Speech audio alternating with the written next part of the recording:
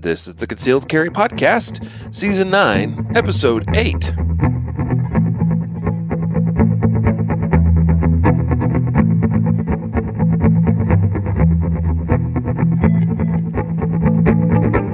And welcome to the Concealed Carry Podcast, part of the concealedcarry.com network of shows, brought to you by KSG Armory Holsters. Today is Wednesday, August 23rd, 2023, as of the recording of this episode. And I'm coming to you live here from downtown Salt Lake City. Something different for me. Matthew's in his usual, his humble, actually, it's a beautiful abode there in central Ohio. I'm in my bunker. But yep, I'm in my bunker in Columbus, Ohio. In the bunker. Matthew Maruster, co-host and producer. Hello, hello. Hello, hello. Today, this is actually the first in a series of episodes that we're going to call our Mythbuster episodes. And so we were talking about this recently, and it was a great idea, I thought. Matthew kind of kicked off the idea and thought, hey, you know what? This would be really cool, I think, to, we're going to start off by myth-busting the common shooting fundamentals, as they're often known or referred to as. Traditionally, many of you probably have heard of, like the 7 shooting fundamentals or something to that effect. That's kind of our aim. We're not going to do all 7 of those today. What we're going to do is we're going to talk about what is thought of as the first shooting fundamental, which is stance. And we're going to discuss shooting stance today. What it is, what it isn't, how we can do it better. Whatever it is, let's do it better.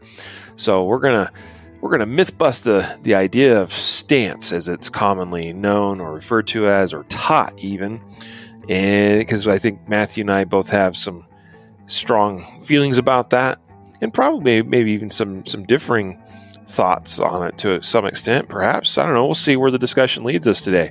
So stay tuned. It should be a fun episode. Today's episode is sponsored and brought to you by Guardian Nation.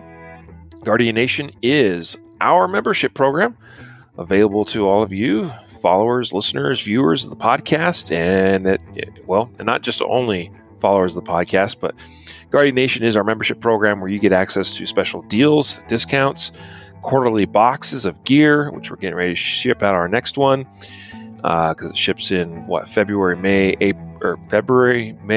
August, and November, and also access to our training content hidden away in the vault, the members' vault, which we refer to as now which is the complete Guardian University.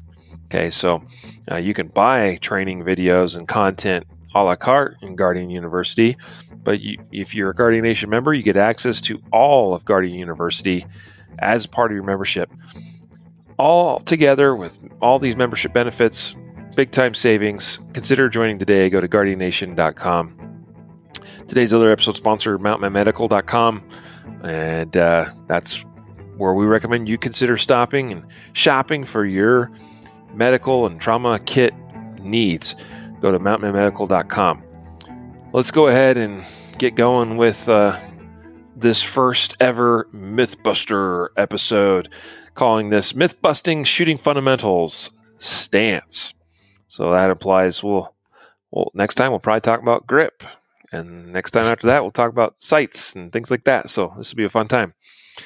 Yep. Stance, Matthew, this was actually your idea. You brought it up a week or two ago. Said, hey, let's talk about stance, and it actually, I think you referred to it as stance versus platform. I don't know. Where do you want to kick this one off at? Yeah, I think it's you kind of teed it up. We're going to do kind of like take these different fundamentals, if you would, and maybe either a different look than maybe, or different idea than maybe what you were taught in a class, or maybe, how you look at it yourself. I don't know. I think maybe I'll just start by saying the reason why I thought of this is like, I came from a military and law enforcement background, and the training is very structured and it's very dogmatic. And, you teach something because that's how it was taught to you, and that's how they did it, and that's how you're going to do it. And there's not a lot of outside thinking, I guess. But when I started teaching, like the concealed carry class, when I just got out of law enforcement, just started teaching, you get the curriculum that you're supposed to teach from either NRA or USCCA or whatever, you're teaching or whatever. And they go through the fundamentals, and one of them was stance. And even like from my dogmatic, like mind of, this is how it was taught. You're taught in a specific stance, or choose between two, or kind of morph it into a third, but use those two, elements or whatever. And I always hated it because I didn't feel like I was actually buying into what I was necessarily what they wanted me to teach. And so I guess I'll just set up like the concept and hand it over to you, is that like, we oftentimes, when people say, okay, what is a shooting stance? We're talking about, let's say, pistol, handgun. You have two choices. Typically, it's either the isosceles or the weaver. And if you have an instructor that's, really avant-garde, he might let you choose the third, is like, do a little bit of both or whatever, right? And it's not to say that those stances aren't actual stances and they don't have some, form of benefit or whatever. But like, when you start applying it to shooting defensively, you quickly see why you can't be dogmatic about feet positioning in these types of things. So that's really where I started to come from. This is like where my mind started to go. And I'm sure, I don't know how it was for you, but, I developed over time a way that I could better articulate shooting stance and sort of going into describing it as a platform or rather than a specific stance. And so, and so maybe you can hand it back over to you, kind of setting that up. Is these are typically how it's presented in a class. Maybe if you've attended a class, you choose one or the other. And I don't think that my stance on the subject is that, in a defensive context, don't get wrapped up around a specific stance. Mm-hmm. So back to you. Yeah. So here's, I guess, where my mind first, starts when thinking about this topic. The first thing I was thinking of is how I don't even teach stance as the beginning place in shooting when I'm teaching classes. That's even true when I'm doing a beginner class. I don't start with stance, because now let's be clear, stance, however it is that we stand and position our body, definitely is supportive of what we do with the gun in our hands. But to me, it's way more beneficial to start off on what I think of as the foundation of shooting, which is, in my mind, grip. Grip is our first interaction between gun and us. By the time we get down to talking about feet and feet positioning and, your classic stance as you know it, that's so far removed from the actual thing that we're doing with the gun. And I'm reminded of, what Rob Latham is known for saying and teaching, and I've heard it directly from his mouth, and I've heard it from his content online and in conversations with him even. But the process for putting a round on target where you desire, so shooting a gun and hitting what you're aiming at, is locate the target, get the gun on target, and press the trigger, and without moving it off target, right? And none of the those are, and if you really think about it, the process of putting a round on target where you desire, that's as complex as it is. There's nothing more to that. I mean, yes, there's nuance below those things, but it's those three things. I got to find the target. That means I got to get my eyes on the target. Then number two, I got to get the gun on the target.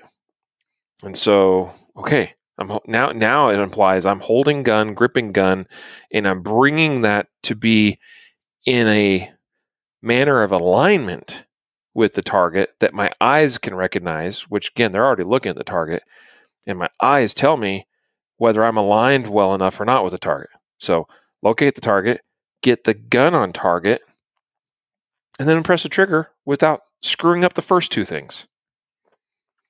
That's it. That nothing there talks about stance. Stance is supplemental to that process. It supports that process.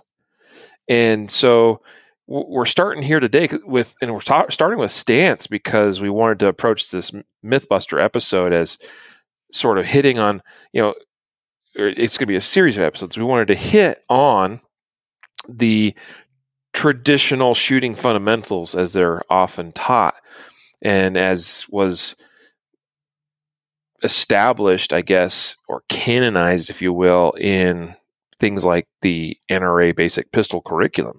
Now, fortunately, the NRA has made some positive revisements to that curriculum in recent years, and it doesn't look quite the way it did years ago, which I would say it's an improvement for sure. There's still things that I think, could be done better, but overall, those steps have been in a positive direction. And so it's no longer, the curriculum no longer looks like the older style where it was like, you start with number 1, stance, and then number 2, grip, and then number 3, sight alignment, number 4, sight picture, number 5, I think was either trigger control or breathing, one of those two. Mm-hmm. I can't remember which order. And then I just mentioned, so 5 or 6, breathing control or trigger control. And then the final one, 7, is follow through. We're going to hit on all those in succeeding episodes. So, but that's where it started, was stance.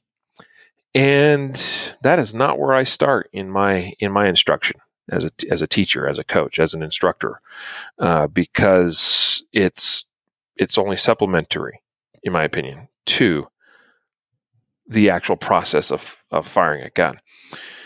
So I start, that's why I mentioned I start primarily with grip. But anyway, we're here to talk about stance. I just wanted to kind of give my own personal context of how I think of this and why I think the way we've been doing it for a long time, I think is personally backwards. Because that was the idea, was if you were showing up for your first class, you would be told, okay, first thing is first, we're going to talk about stance, and you're going to stand like this. You're going to place your feet like that. And I don't understand that. And here's the reason why. When stance starts to really matter, it starts to matter when we need maximum recoil management from a stationary position. That's when stance starts to matter. Because if you think about this, Matthew, if you're not shooting quickly, meaning if you're not shooting multiple shots where they follow up each other, back to back to back to back to back, it does not matter how I stand. If I can take all the time in the world, so if I'm just shooting like bullseye style, or just purely for accuracy's sake, I could demonstrate this. I could prove it to you.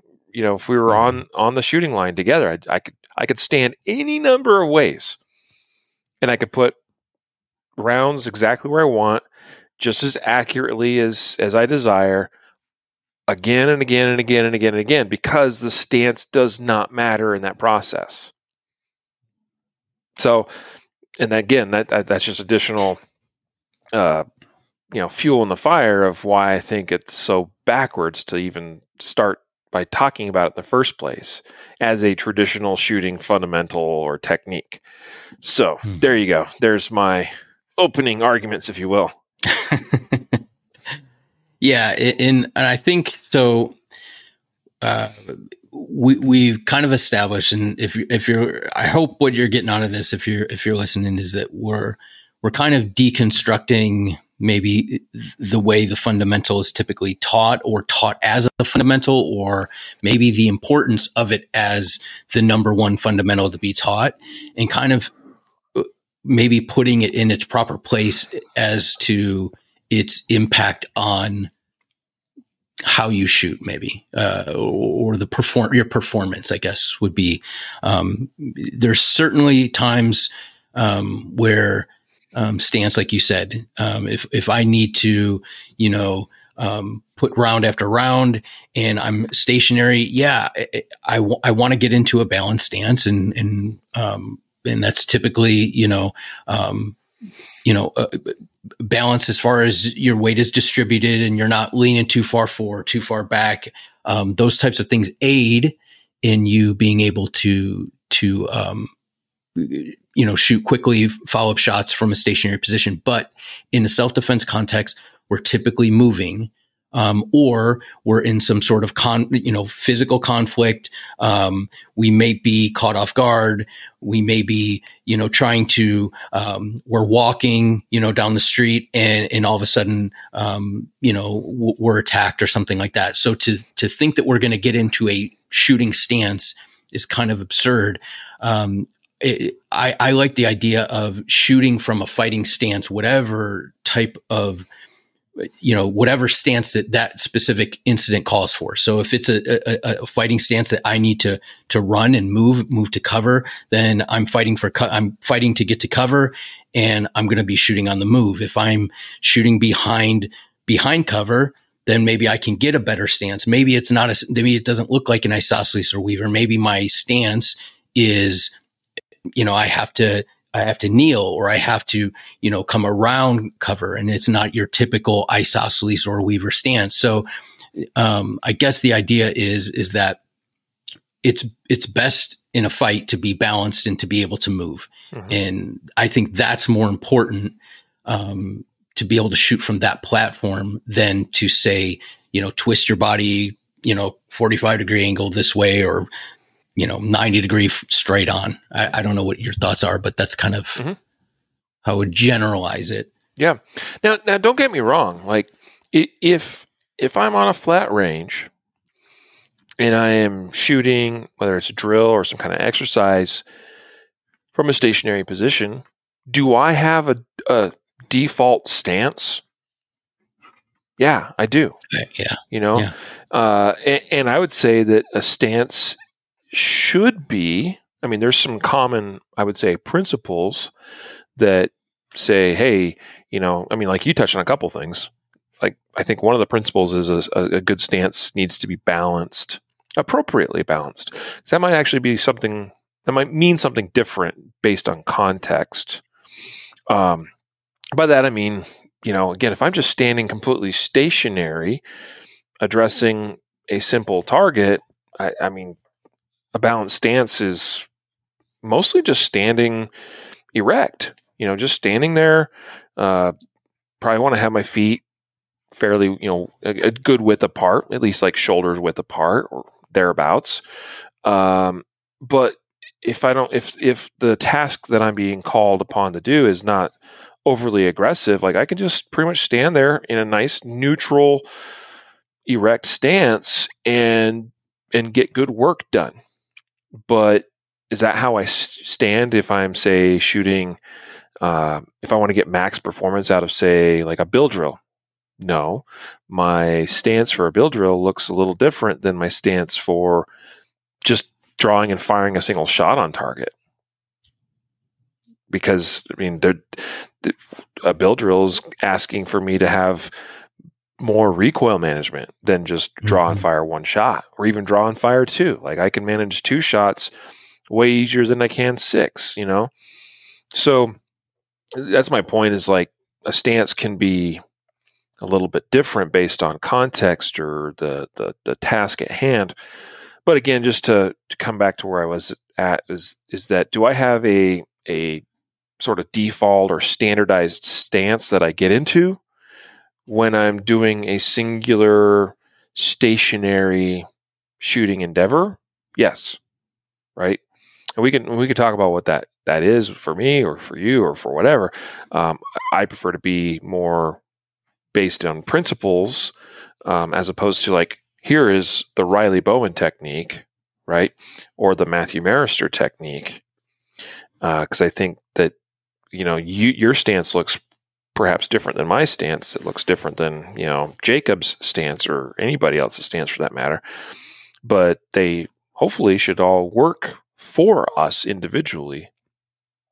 And so, but before we, go too far, I could go down that path some more here, but let's talk about the classic stances, Matthew, and let's kind of break those down and discuss, kind of what they are and their differences. And actually, I'm going to start off. I know you don't have it listed on your list, but I added it in here because I think that it's viable. We don't have to spend a lot of time on it, but the first like classic stance is what I would consider to be a bullseye stance.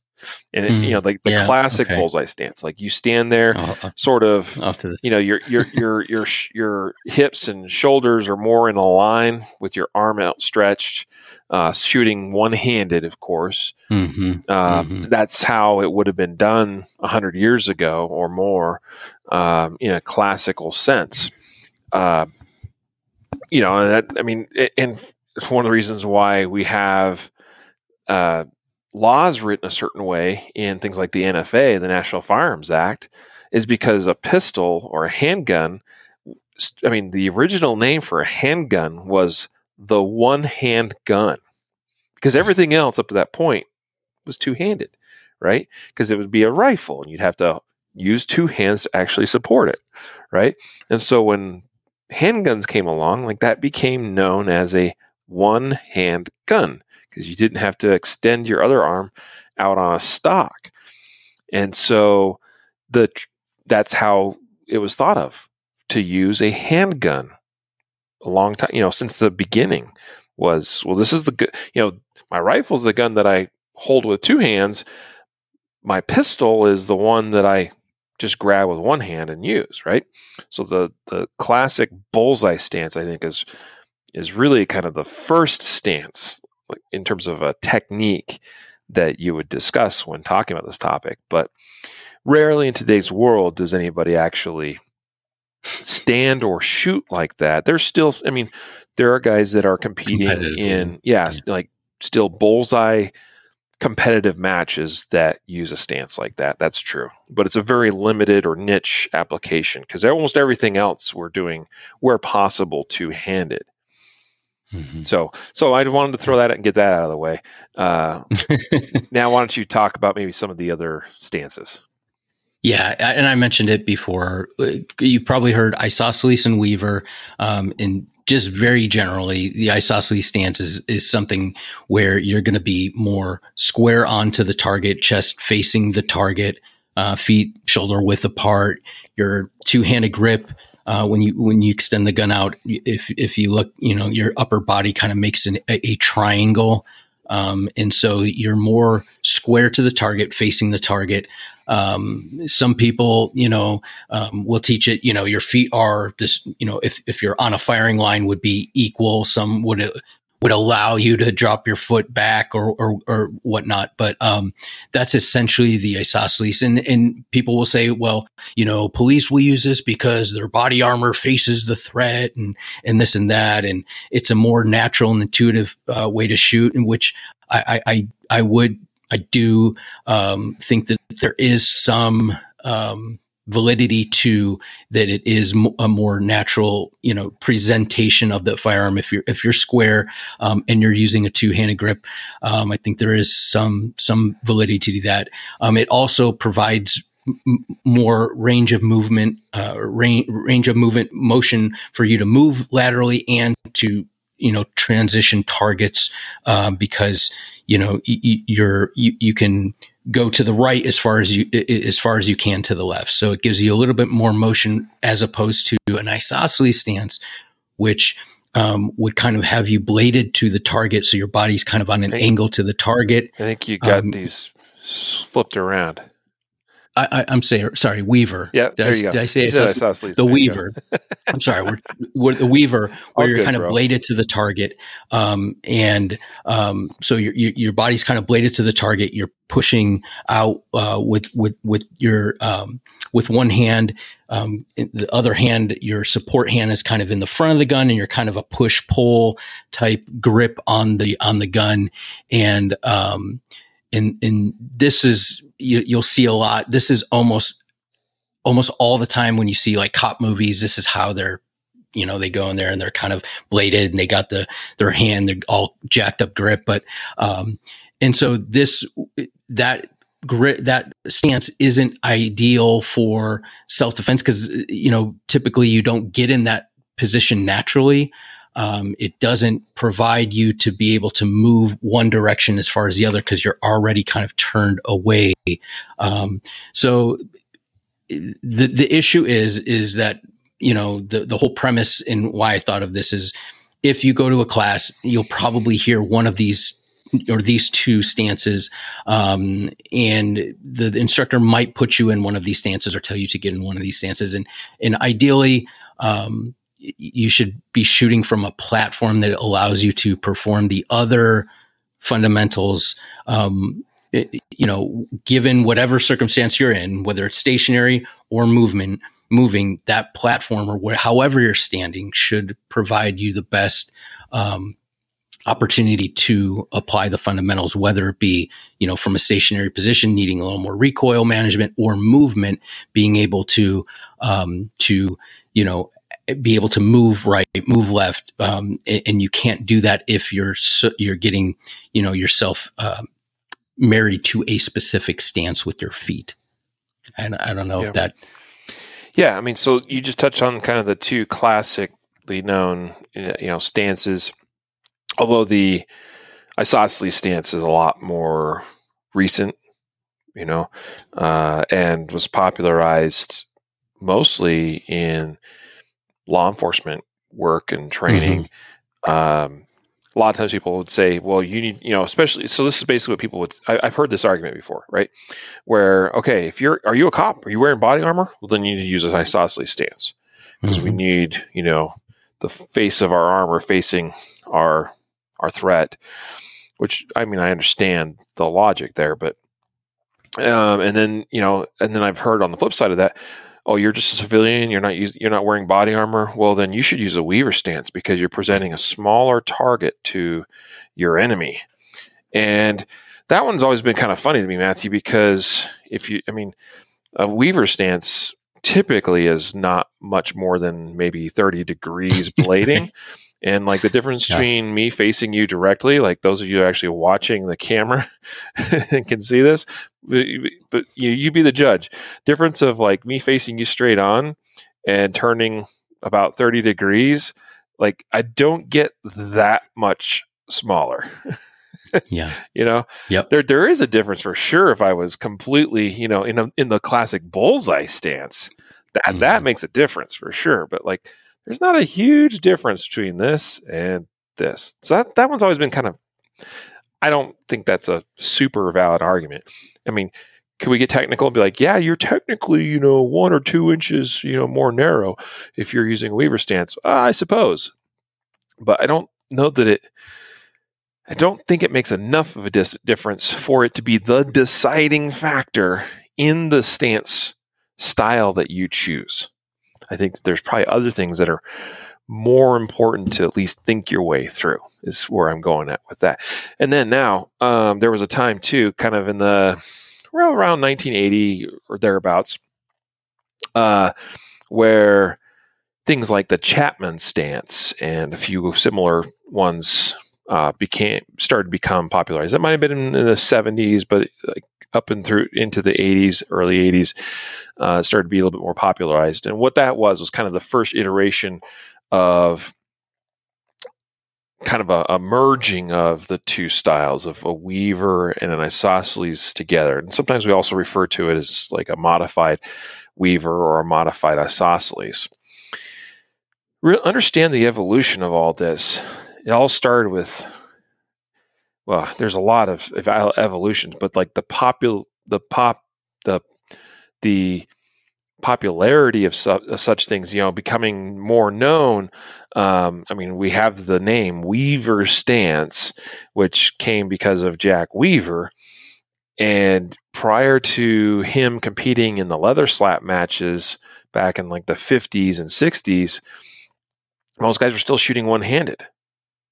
Now, in the leather slap matches, that's not a bullseye match, so they weren't doing the traditional bullseye stance, but they were standing generally more or less square to target, drawing from their holsters and just shooting at their target one-handed. And something maybe akin to what was taught as like the FBI stance back in like the 30s and 40s and 50s, where you kind of squared up to the target, but you drew your gun. You didn't even necessarily always bring it up to your eye line. You just pointed it and shot one-handed, sometimes almost from the hip. And that's kind of how they were doing this in the leather slap matches. And Jack Weaver was like, you know what?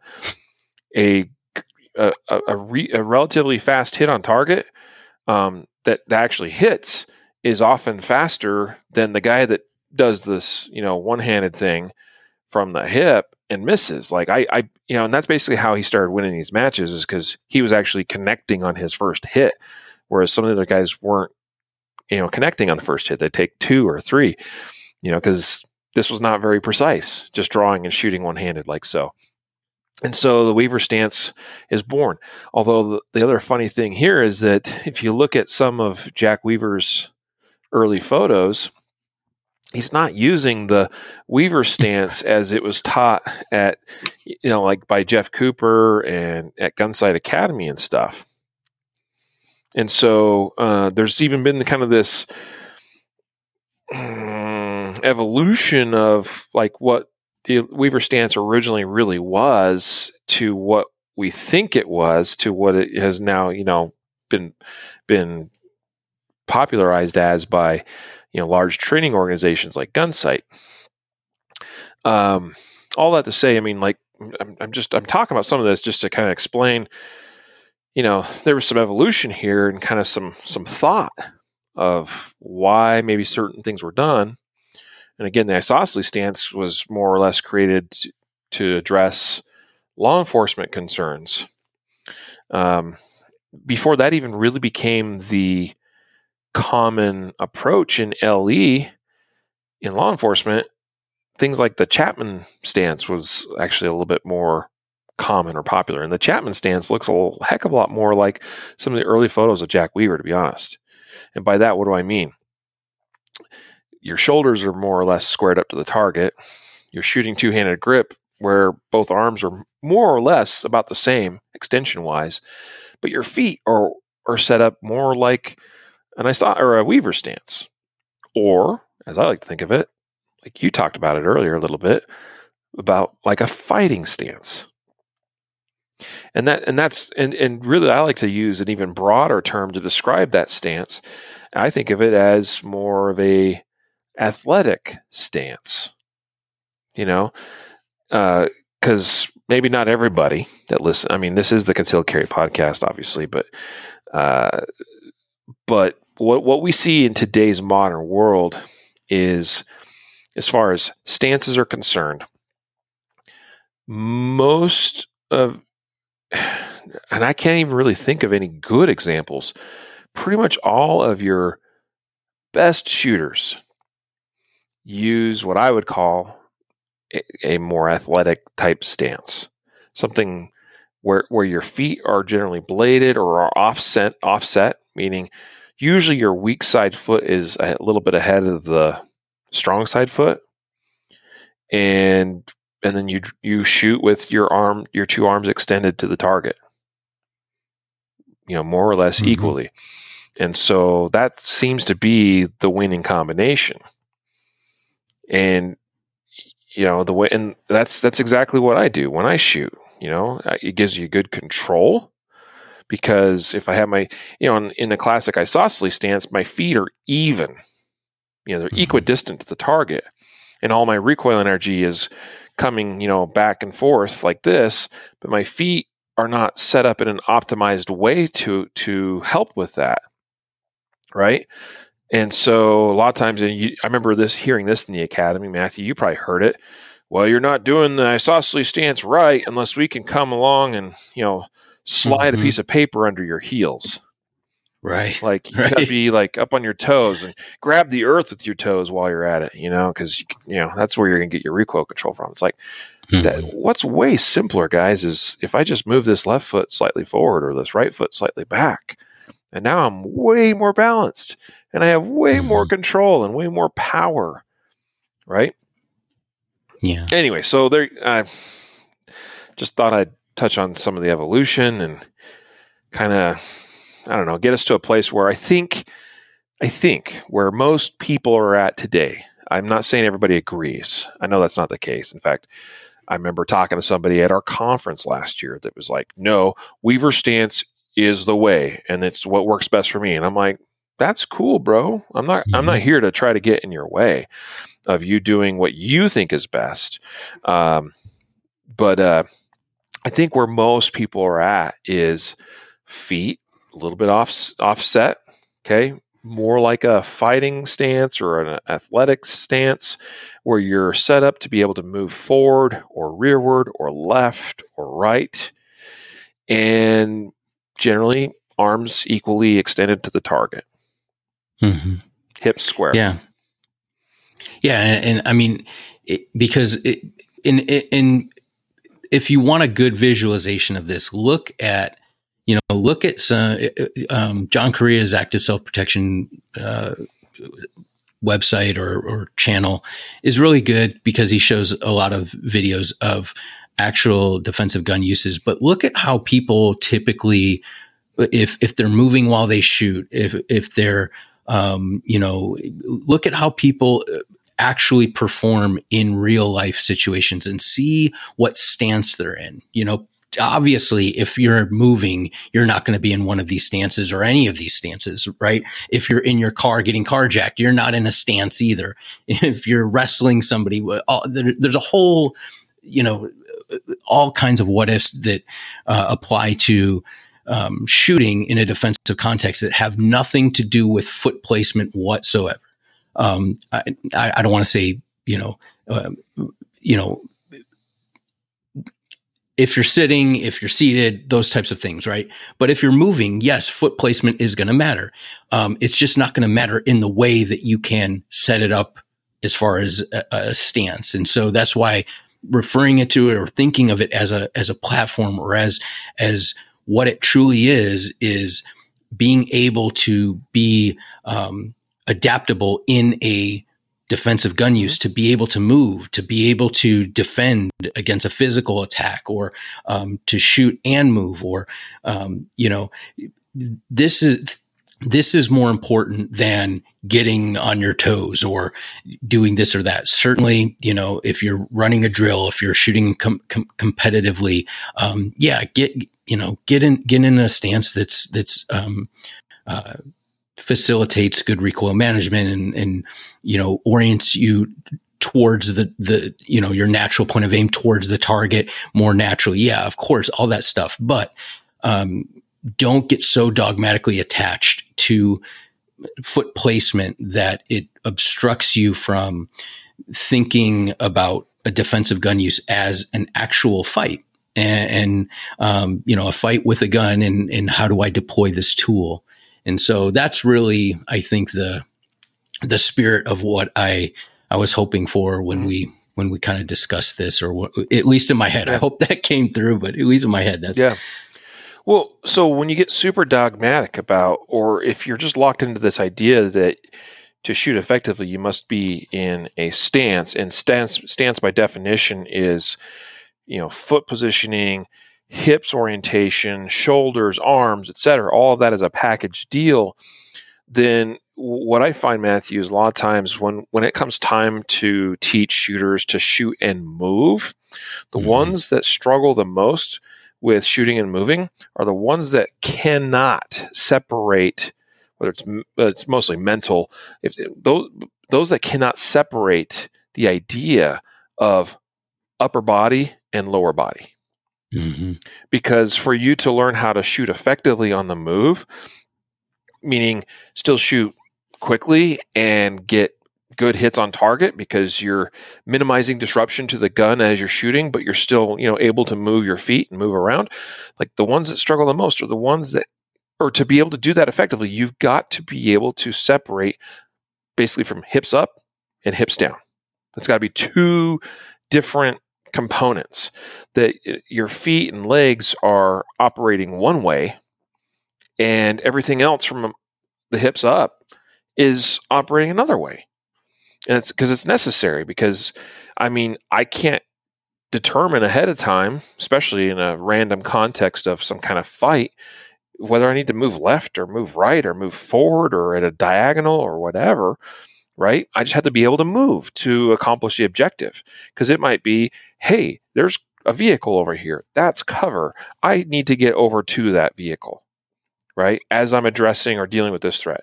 Or it might be that I need to close in on this threat for whatever reason. Or it might be I need to create distance between me and this threat. I don't get to pick and choose how and where I'm going to move to accomplish the objective. Meanwhile, I need to be able to still operate my gun. And so that's all got to be, your upper body's got to basically address the threat like the turret of a tank, right? And the tracks of the tank go wherever it wants to go, right? That's why, you've got a driver driving that thing. You got, and meanwhile, you got a whole team of guys that are like, there's a target, aim at the target.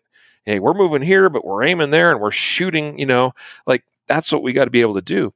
And when you get stuck in the dogmatic approach of, no, I'm a Weaver stance shooter, I must do this thing or whatever, and pick your poison, that usually means that that person will struggle with shooting and moving because they can't separate those operations.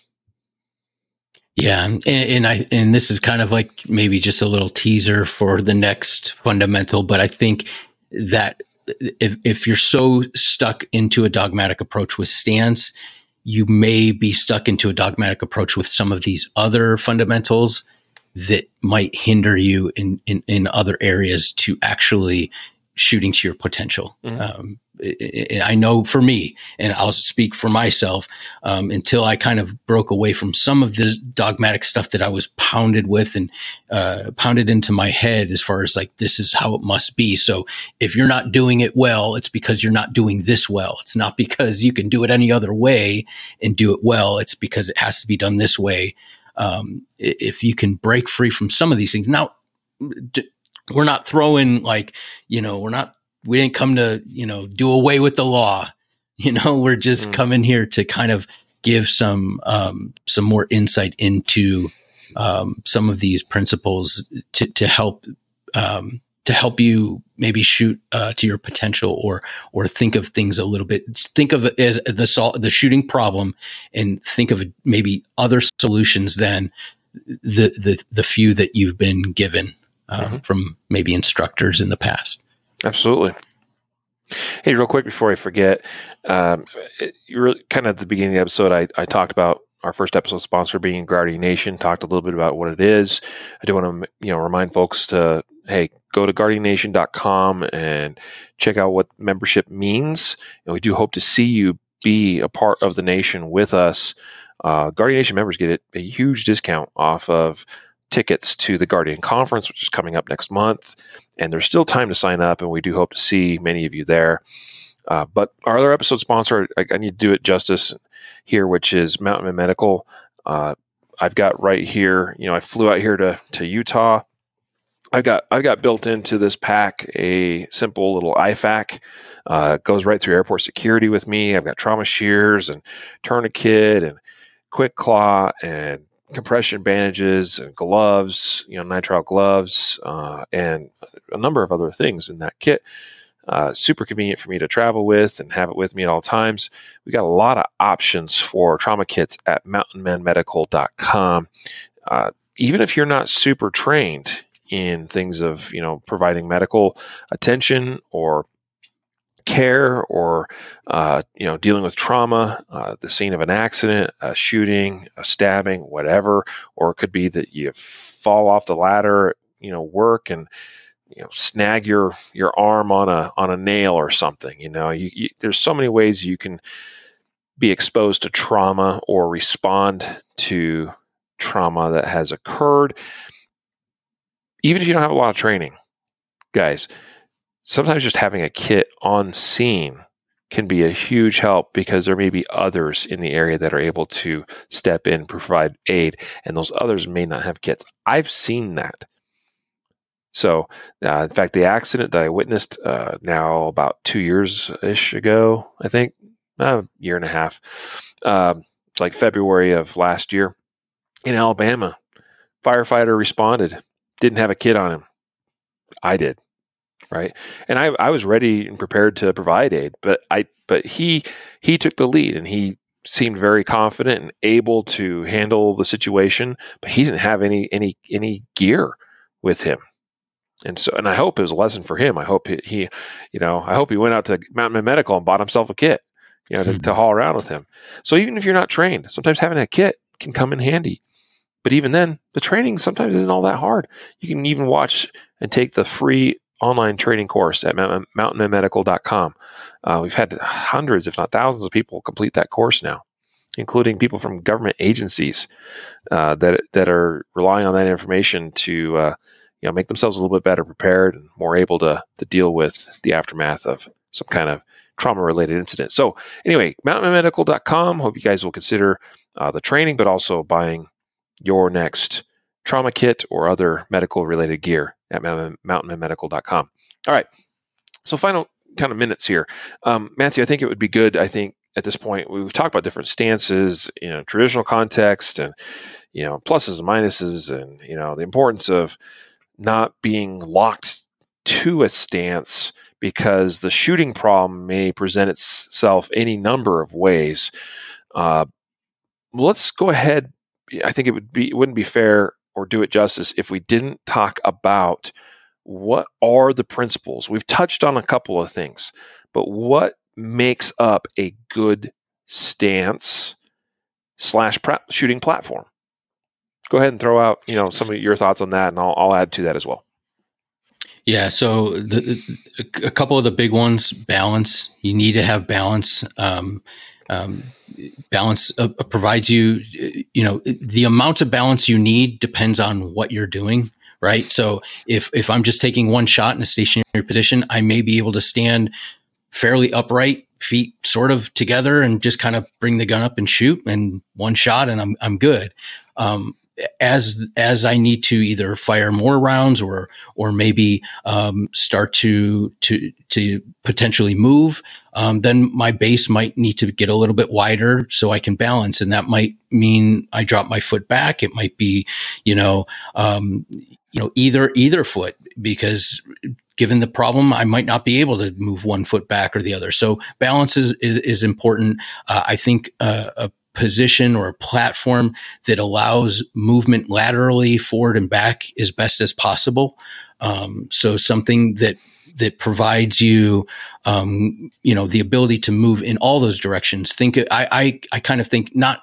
I don't want to think of it so much. I used to play baseball. I like an infielder, and you kind of, they get down a little bit more so than a shooting stance. But think of like an infielder who has to be able to go right, left, forward, or back.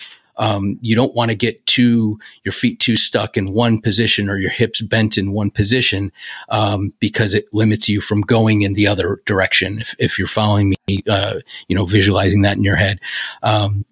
And then, a platform, it does involve your hips at times, especially if you are twisted one way, or, positioning your feet. Sometimes, if you are in a stationary stance or platform, the way your feet are pointed, opening up your stance might give you a little bit more movement laterally, whereas closing it in kind of pigeon-toed, closes your hips. So these are some of the things that you can, whether you're moving or stationary, you can work with and kind of determine what works for the problem that you're trying to solve. Yeah. Good. Balance, like you said, super important. I think part of balance is, like, if we're thinking about it from a stance perspective, just often means that your feet need to be wide enough that you ensure your center of gravity remains within your feet, right? You become unbalanced when your center of gravity goes outside of those two little things you're standing on. And so typically a wide stance, and that certainly to the left and right. I mean, we often use like the shoulder width as a guiding, kind of as a metric, like, yeah, about shoulder width apart or whatever. But also, if we're thinking front to back, that one's a little bit trickier. How much do you need to have the feet offset, say, weak side foot to strong side foot? Something to play around with and experiment with and figure out what works best for you in a variety of contexts. And then understand too, and the reason why we talk about principles of things like stance as opposed to a specific technique or a specific way of doing something is because, again, what I just talked about was more relevant to a stationary stance or position, but balance still exists or needs to happen even when we're on the move, right? Mm-hmm. And so give that some thought, right? As far as how you are, once we start shooting and moving, especially to maintain balance, a lot of times we need to actually a lot of times our stride needs to be a little bit shorter than what it otherwise would be. Like I have a pretty predictable, I'm a 6'3", so like my stride is pretty much right on at about a yard, about 3 feet. So I take a step, it's 3 feet, take a step, it's 3 feet, take a step, it's 3 feet. But if I'm shooting and moving and I need to maintain, good control for my upper body, and I need to disrupt the upper body platform as little as possible, I can't be taking, 3 foot long strides.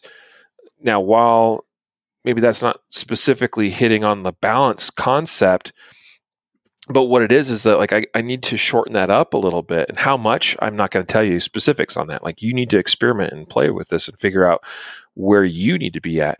I don't even know how much I do in my case. Like I just know how to walk a certain way to minimize disruption to my shooting platform, but I have to remain balanced. And when our stride's too big, then like what happens is we kind of get this motion as we lumber along, meaning that we're kind of swaying left and right as we walk. And so when we're shooting, that's not really acceptable, because then our sights and the gun and everything there's a lot more motion there. So balance is more things than just shoulder width apart. Okay. Another thing I often talk about, well, you talk about movement, and I would say another word I like to use to describe that is mobility, or maintaining mobility. So the ability to move when I need to move and be ready for movement, when it becomes necessary. Another thing I would say is make sure your knees are bent. Right. I just got done, watching my one of my kids, my son. He just closed out his summer season of playing baseball, little league baseball. And, what's a common thing that us parents and coaches are yelling at our kids in the batter box as they're learning, the game? Hey, bend your knees or something, like there's a lot of things, but that's a common one. I especially with the younger kids, because they get in that batter box and they just want to just stand there. And it's like, you'll be a lot more effective if your knees are bent and you can articulate, and, and that whole of transfer of energy, right? To get a powerful swing, like there's got to be that, you're here and then you're swinging through and your center of gravity is moving forward to generate that power. That can't happen as effectively if we don't have some bend in our knees. And that's true too when shooting, whether it's a stationary stance, but also when moving and shooting. Knees got to be bent. Okay. So that's the other thing. So that's another principle I touch on, is when I talk about stance, I don't spend a whole lot of time on it. I say, I want to see that you have a nice wide platform or at least that your center of gravity is contained well within wherever your feet are positioned, and that you're set up. And when we talk about balance, it's not just left and right, but it's all directions as much as possible. The second thing, the ability to move or maintain mobility, and the third thing, have those knees bent. It's just going to help and support you in your endeavor. And that's about all I have to say about stance. And I talk about that simply even in the classes that I teach. Yeah. Yeah. I think we make it more complicated than what it really needs to be. Yeah. There's certainly principles, but that's yeah. Yeah. And I think when instructors in particular get overly focused in on a specific technique, I think that's actually harder for the shooter to learn, because then they're always like, well, wait, am I holding my arm the right way? And stuff like that. You start hyper focus on these things. Yeah. It's way simpler to be like, no, what I need here's these 3 principles. Okay. Do that. All right. And it's simple. And it also leaves it open to interpretation because I think each individual needs to develop a stance technique or any technique that applies best to them, because we're not all built the same, shaped the same. We don't all move the same. We don't all have the same amount of mobility. Sometimes you get older. Maybe you have to accommodate a hip injury or a knee injury or a foot injury or some other kind of injury. And so your stance is not my stance, is not their stance, is not his or her stance. So I agree. Right on. There you go. That's our thoughts on Mythbusting, the classic shooting fundamental, as it's classically taught, of stance. Yeah. I'm going to go rogue, Riley. Please do. I just thought of something. Maybe I like when Matthew goes rogue. Maybe for our next fundamental that we're going to take on, Riley ultimately has the call on this, but maybe if you guys are listening and you hear this and you want to leave a comment here or email us at podcast@concealedcarry.com and tell us which, I think we're going to go in order. But maybe if we get enough, hey, I want to hear this, you guys do this fundamental next, maybe we'll do that. I don't know. Or just tell Riley he needs a new host. He needs to get rid of me, get a new host. Could do that too. Well, certainly. I mean, we do listen to people's emails and things that come in. So to Matthew's point, if you message us at podcast support. I mean, you'd get to our support team. That's fine. But podcast@concealedcarry.com. Feel free to pass along feedback and whatever you want to share with us. I do think that as of right now, anyway, that next we will tackle grip and, what is grip, and what is the classic fundamental of grip, and how is that taught? And if there's anything we need to myth bust with respect to that, I think it'll be a good topic. I think you'll have something to say about that. I've spent a lot of time figuring out grip. That's for sure. Yeah. And it's changed a lot. I mean, not as much in the last, couple of years, but there was a period where I went through some serious grip evolutions. I'll bet you have too, to some extent. Absolutely. Yeah.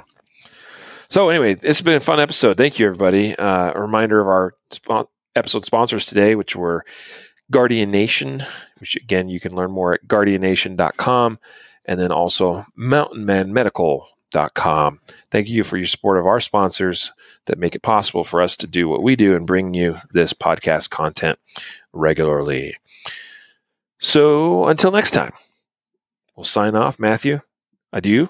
Take care. Thank you, sir. Thank you, listeners. Yeah. And so we remind you to train right, train often, and train safe so you can fight hard, fight fast, and fight true. Take care.